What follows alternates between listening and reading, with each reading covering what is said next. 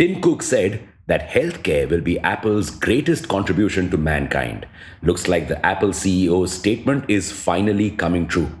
Some little birdies have whispered to Bloomberg that Apple could revolutionize the lives of diabetes patients. It has made a significant headway in figuring out how to measure blood glucose without pricking your skin.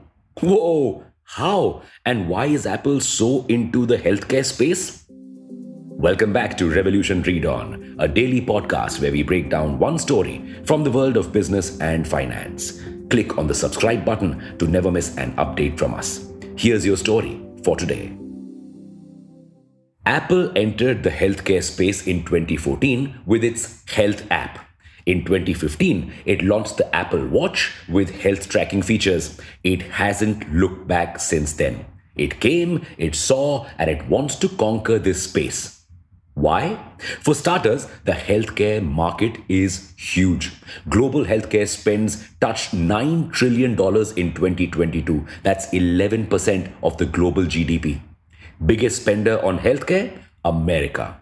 Apple's biggest market? America. So the move makes sense. In numbers, this space alone could generate an additional $313 billion in revenue by 2027 for Apple. According to a Morgan Stanley report, this is just a little less than Apple's 2022 revenue of $394.4 billion. With the right tech and funds under its sleeve, Apple can make healthcare more accessible and affordable. We highly doubt this. Why just use the world's best minds to make devices when they can do so much more for mankind? Maybe a service play like health tech is Apple's mind stone that can truly make it inevitable. Apple is a true innovator. Be it devices or music, it changes the face of the industry it steps in. It now wants to change the face of the healthcare industry. How? Well, it wants us to actively track our health and prevent illnesses. Today, we only visit the doctor after we fall sick. In India, only 29%, 15%, and 33% of breast, lung, and cervical cancers are diagnosed in stages 1 and 2 respectively. What if we actively track our health and detect complications before it's too late? Exactly what Apple is trying to do. In fact, the stage for the current no-prick diabetes service, which uses lasers to detect your blood glucose, was set back in 2010 when Apple acquired glucose monitoring company Rare Light. Apple is definitely a visionary, but it has to face many hurdles before it can reach the top. The idea to create a no-prick glucose testing device is not new. In fact, Apple itself had thought of such a device earlier, the Apple Contact Lens, which would measure glucose through tears. That's the thing with such ideas. They are too complex, and the human brain does not understand complex stuff. Plus, anything to do with health is super sensitive. Building trust is hard. Retaining that trust is harder. According to a Sony survey, only 28% of people would trust a consumer device like an Apple Watch to monitor their chronic conditions. Next comes one of the major concerns with anything tech: data privacy.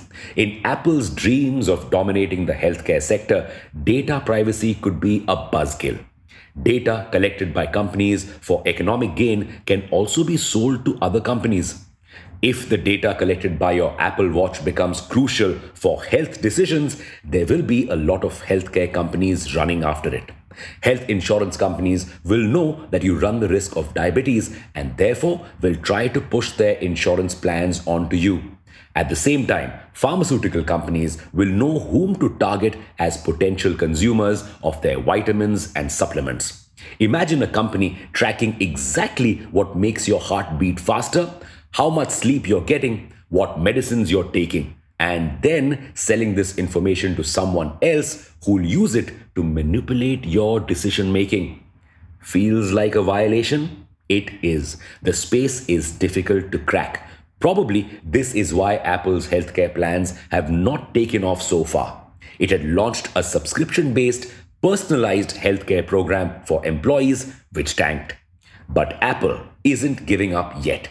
It has invested $100 billion in this space in the last 5 years. It is also reportedly studying how its products can help detect cognitive decline, anxiety, and other mental health ailments. It is also allegedly planning to launch a health insurance product in 2024. How it will work around the data privacy issues will be something to closely watch out for.